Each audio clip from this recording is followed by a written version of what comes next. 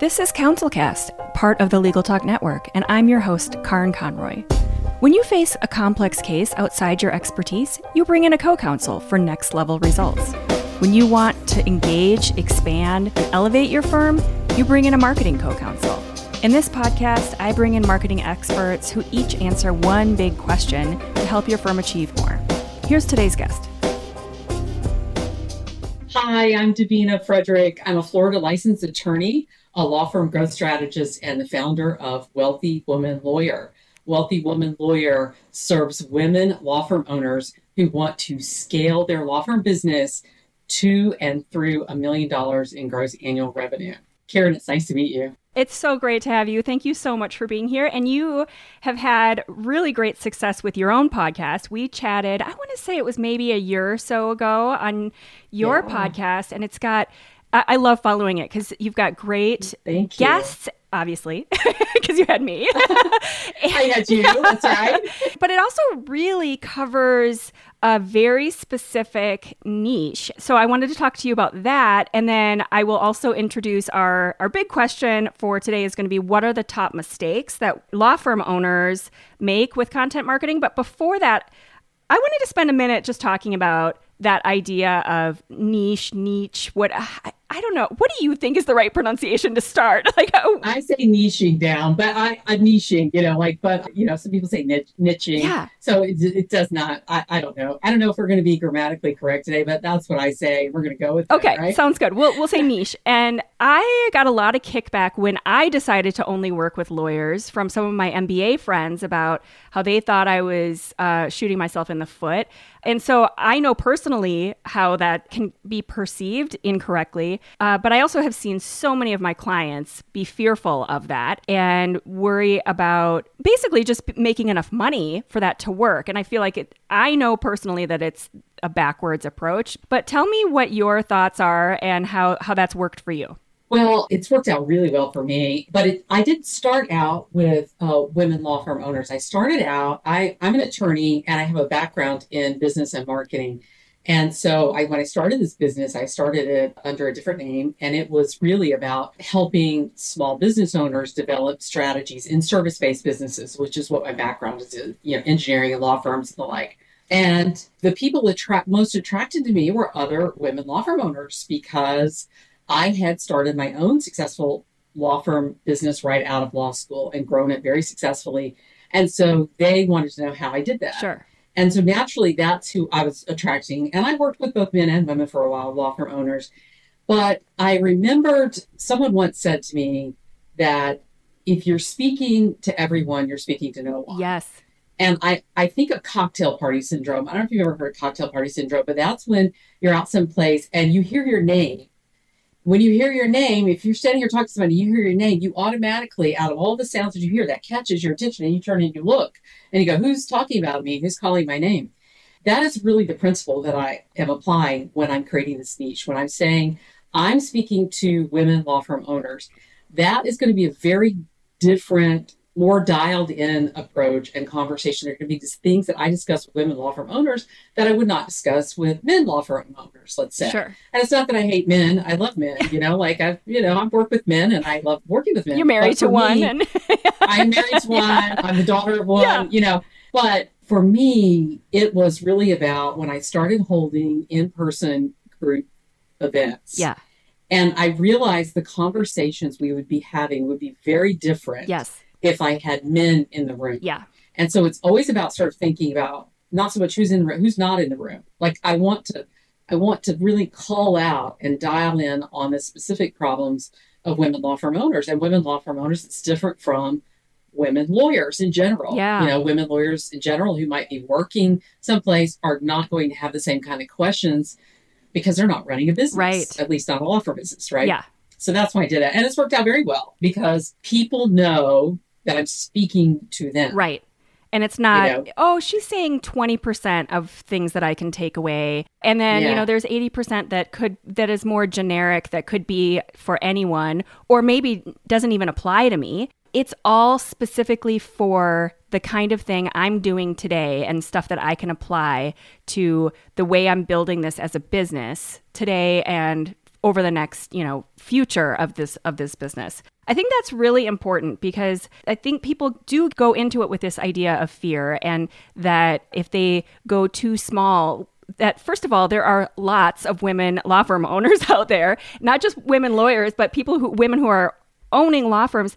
And every time I work with a woman-owned law firm, it's a completely different experience than working with law firms that are owned by men. And they just have a different approach. They have a different approach to business, and they have a different approach with their clients. So everything needs to be set up in a different way. Yes, yes. And their team, yeah.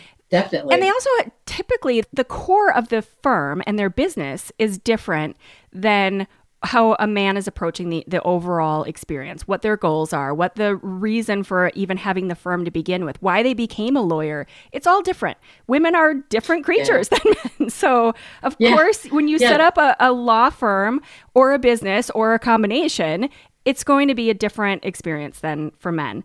So with that in mind, these women are coming to you and they're seeking you out and they're asking you all these questions because they see you as a success story.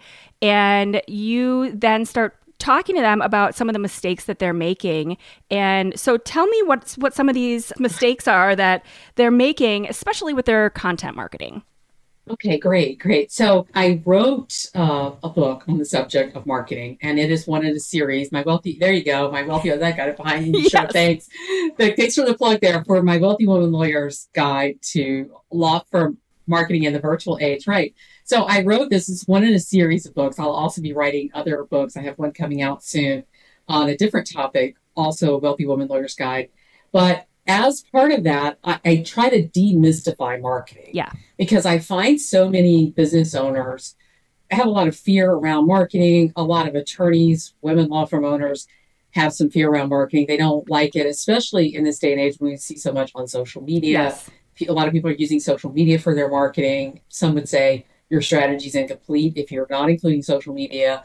And it requires a little bit more visibility. Yeah. So you're having to do what you and I are doing, which is having conversations publicly so other people can hear them and listen in, or put your face out there and become more visible on video or that kind of thing. And it can feel very intimidating to a lot of people, especially older women like myself, who, we didn't grow up with that. That's not what we did for marketing business before. You went to networking events. Yeah. And so, oh my gosh, now I got to think about it. I have to be on video. So I created this little list about what I think some of their mistakes they're making and when they're approaching content marketing. And the first thing is the need to over prepare. Yes. Is they often feel a need to over prepare. As attorneys, it is those details. The details in our work really matter. They're very important. People's livelihoods and lives, in some cases, are on the line. So as an attorney, the details are really important. So we are trained, our brains are trained that way to be very detail oriented. So now it comes time for us to prepare our social media, and we're going out and we're writing whole papers before we go give a little live webinar. Right. We have to feel like if anybody asks us any question that we automatically have the answer to it, and we can't stumble, we can't be wrong, we can't do something that's like awkward, yes. Like we feel like it has to be perfect. That's that perfection syndrome.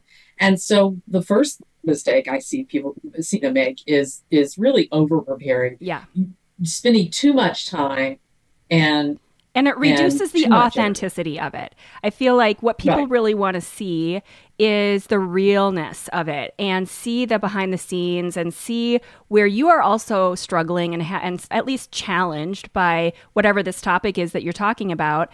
And the more you talk and the more you kind of are there and present, whether you are dotting every I and crossing every T, you're there and you're top of mind. And when you are too perfect, it's suspect. It's like when you read and you come across an Amazon product and it has 5 million 5-star reviews. It's like, there wasn't ever one person that didn't like it. I don't know. Yeah, exactly. Even in this book that I wrote, it's super, like I'm a trained editor and writer. Yeah. And even in this book, it was like, it's very vulnerable to write a book and put it out there. And when I first thing that happened when I got it, It had all gone to proofing, gone to press, whatever. I got it, opened it. Somebody had made a change. There was a typo right there in the table of contents. And I'm like, oh my God, I'm freaking out. Like, and I start going through it, looking for all the typos. And that's the kind of thing we get into our head about is it's really not. Like, what's important is the message, and the people that the message is meant for will see that, and they'll realize, in the big scheme of things, this is not that big of a deal. Right. So that's number one. So step one, take a deep breath and just get out there and be a little imperfect, because that's what people want to see, that you're a human, and, not so much that you're kind of stumbling and making a giant disaster, but just a little imperfect. Yeah. Yeah. It's okay if you goof up and you mess up. It's all right. It'll be fine. All right. So the second thing, and I wrote these down just so that I wouldn't forget to the order I had them in, was trying to do everything themselves instead of hiring experts. Oh, this my is my goodness. favorite one. Listen, the amount of content, let me just say that it can feel intimidating when you're on social media. Instagram is particularly triggering to me because of comparisonitis. You're triggering and you're seeing all these great things and you're going, oh my God, I need to get up and be hustle. I need to start hustling because all these people are ahead of me on the hustle. Right. And if you're looking for Instagram, Facebook, LinkedIn, YouTube, whatever, there simply aren't enough hours in the day to do it all. And you're not supposed to, because you really need to be looking as a business owner at the highest and best use of your time. The highest and best use of your time is not coming up with a caption for your Instagram or scheduling posts on your Instagram or, editing your video. Oh my gosh, if I ever have to edit a video, it's really not talking about imperfection.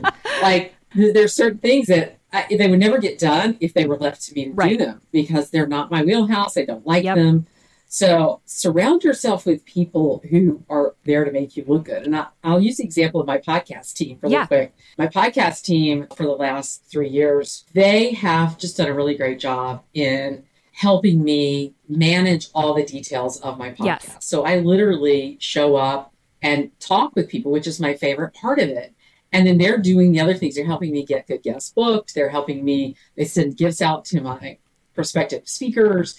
They, edit everything. They write show notes, all of that. So if you're sitting there thinking that I'm doing it and you're feeling bad about yourself because you're not able to do what I'm able to do, that's why. It's because it's not me. It's a whole bunch of great people behind me. And they get you to the idea, to the completion point. And Seth Godin, one of my marketing favorite geniuses, he talks a lot about shipping. And by shipping, he means if you had a product that you actually had to get into a box and ship it, which we don't. We are service-based. So shipping just means getting to a point of completion, finishing that project, finishing the case, whatever that point of completion is.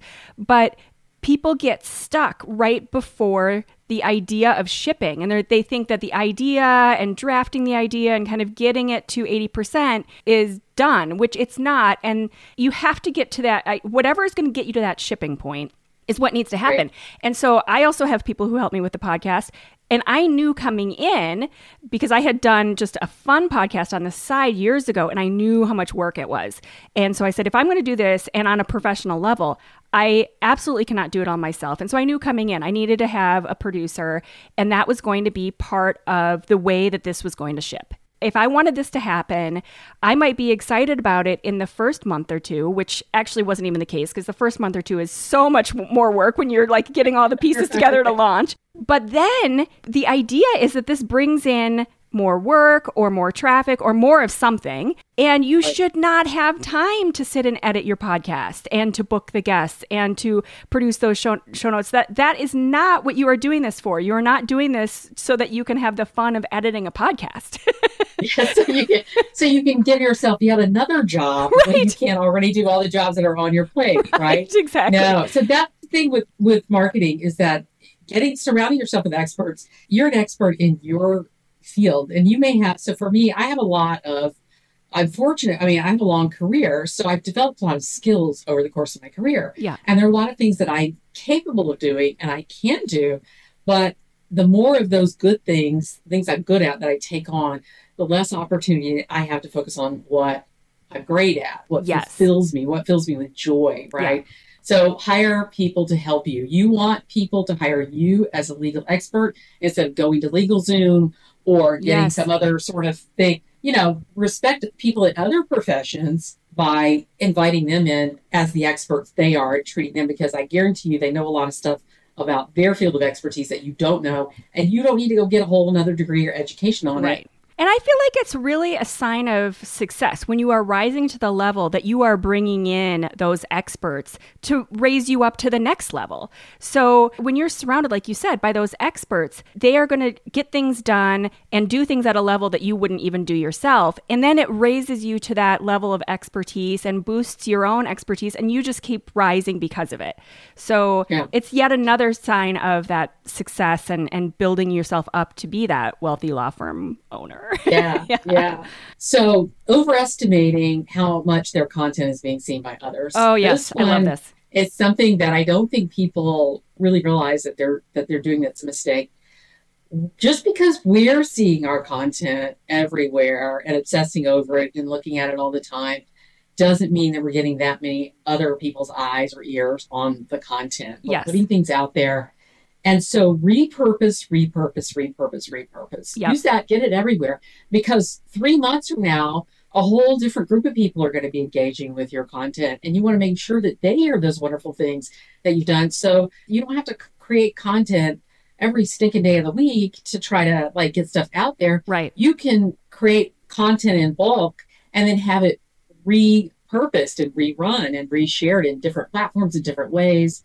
And if the content is really good quality to begin with, so I think that's where the first step is to make sure that when you're putting the effort in to create that content, whether it's a blog post or a podcast episode, when you make it really high quality and put the thought into it and realize that, okay, this is something that I want to ideally be evergreen, that we could come back and revisit. I had some blog posts that I wrote on Lawyerist 10 years ago that talk about the basics of marketing and the basics of how you set up a marketing plan that are still valid now, because they are almost like textbook articles.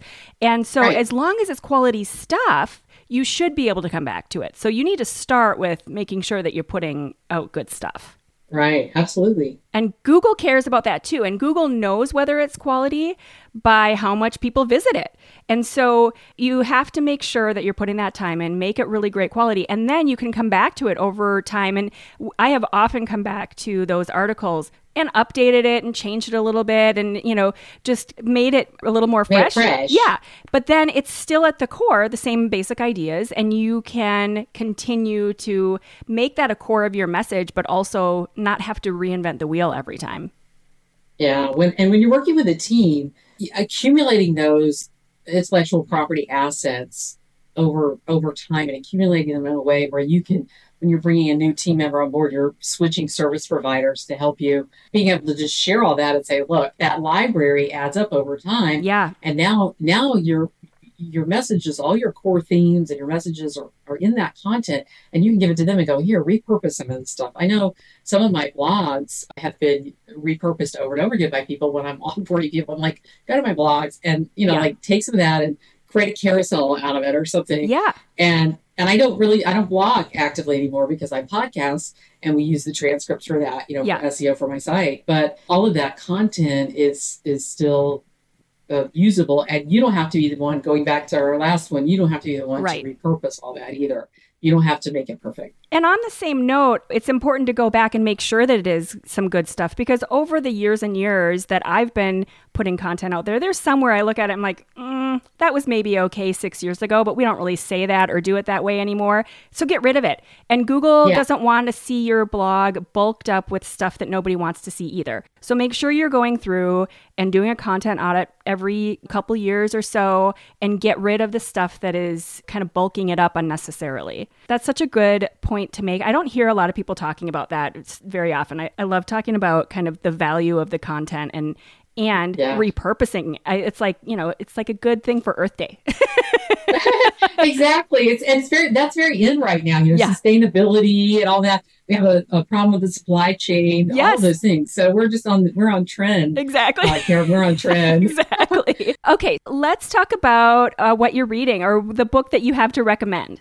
Well, the issue that I have is that I'm always reading, and Me I'm reading too. usually two or three at one time, Oh, that's because I'll have something on Audible, and then I'll have something on Kindle, and then I'll have, you can't see all the bookshelves around me, but I sure. have three bookshelves in my office. So I'm going to share with you one of my favorite books, and that is the Dichotomy of Leadership. Ooh. The Dichotomy of Leadership is by Jocko Willink and Leif Babin, and they are the authors of Extreme Ownership, which is a popular book you may have heard of. That was their first book. And it's like as big as a phone book. That thing is, it's a real tome. It's a real read. And I like Extreme Ownership, but I was introduced to the two of them by their second book, which is The Dichotomy of Leadership. So the concept of extreme ownership is that these two guys who wrote this are former Navy SEALs. Oh, So what they do now is they have a business consulting company, and they help corporations improve their leadership. And so what they've done is they wrote the book Extreme Ownership, and it's about applying the principles of the Navy SEALs to business oh, in cool. terms of leadership. And they say there are no bad teams, only bad leaders. And it's really about you taking ownership. You are 100% accountable and responsible for your team and the outcome that you achieve Yeah. with your team. So if you're not getting the outcome you desire, there's an issue with you as a leader, Yeah. not necessarily with your team. And it may be your team, and there may be somebody. So there may be somebody on your team you need to let go. But But if you that's your haven't let them call. go yet, that's your issue as a Yeah. leader. So that's what I love about extreme ownership and the dichotomy of leadership. I think what happened is so many people read the book and took it too extreme. And so they Well, it's in took, the like, title. I'm responsible for everything. Oh my God, and there's a lot of, whipping themselves and whatever. Yeah. So I think they had to come out with something. You go to like, well, okay, let me balance Let's this a little soften bit. it up a little. Like let's not like beat ourselves over the head Yeah. if we're not perfect Sure. and doing it. So they wrote this, and so they talk about the balance. So they take their principles that they talked about in extreme ownership, and then they talk about the flip side, and sort of there's a balance to it, right? So I just love, and they've had at least another book since then. I think maybe a couple, but I just really like it. They tell the story from their perspective.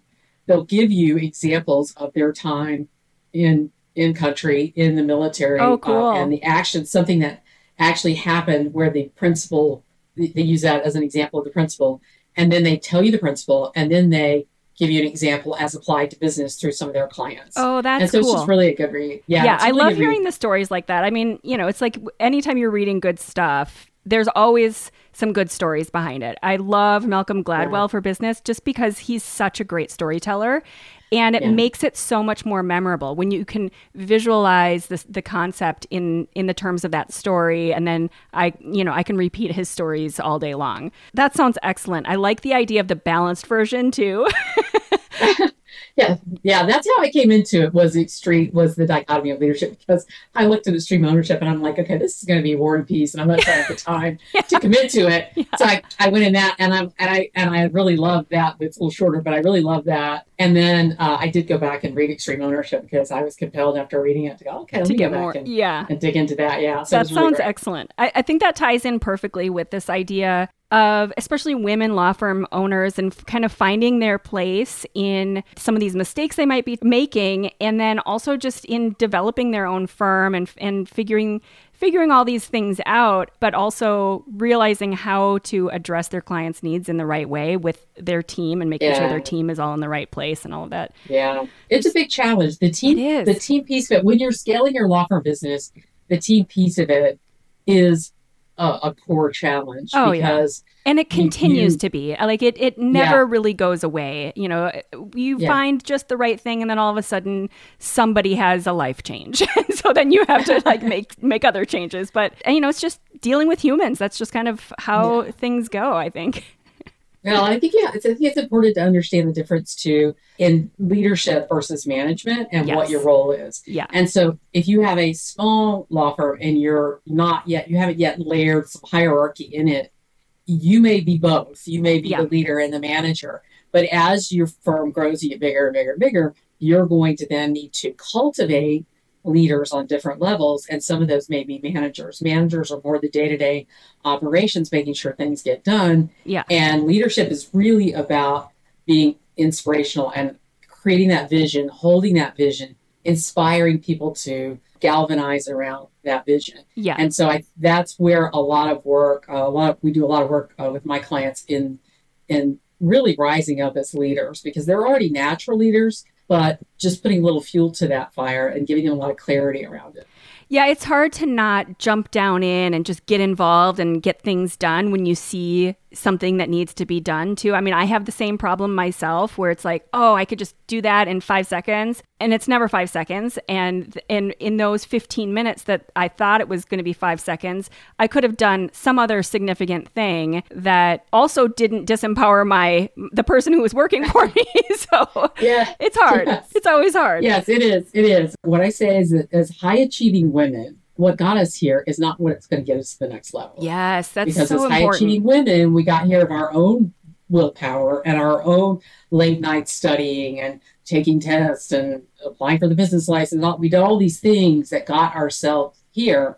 But if we want to next level our business and really that point where you're scaling it from, $500,000 to $1 million and beyond to 2 million, 5 million, is where you're really having to layer in and rely on, and you're not going to know. You can have all the control of all the details, or you can have growth, but you cannot have both. Yeah, and it's a different business model once you get past that, one-man show versus the whole team and a company. That's a completely different business model, and you have to figure out how to, clone yourself and figure out how to get all those people in the right place so that you aren't doing every little step. And that is, it's a lot. There's a lot involved in that. So, and we're not, none of us are born out of the womb knowing how to do anything, so it's a skill at like any other skill that you can learn is what and surrounding yourself with the women who have gone through that, finding those success stories and connecting with all of that is really the way to do it. In,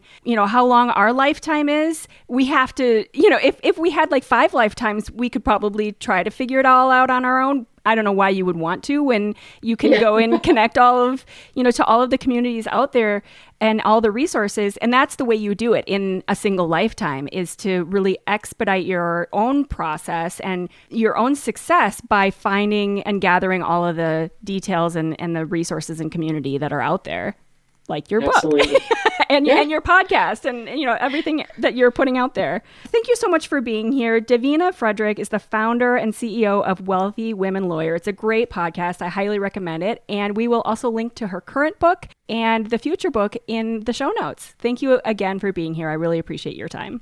Thank you, Karen. I really enjoyed it. Thank you for listening to this episode of the CounselCast podcast. Be sure to visit our website at counsel-cast.com for the resources mentioned on the episode and to give us your feedback. If you enjoyed this episode, I would appreciate if you could rate and review the podcast on Apple and subscribe to your favorite podcast platform. See you on the next one.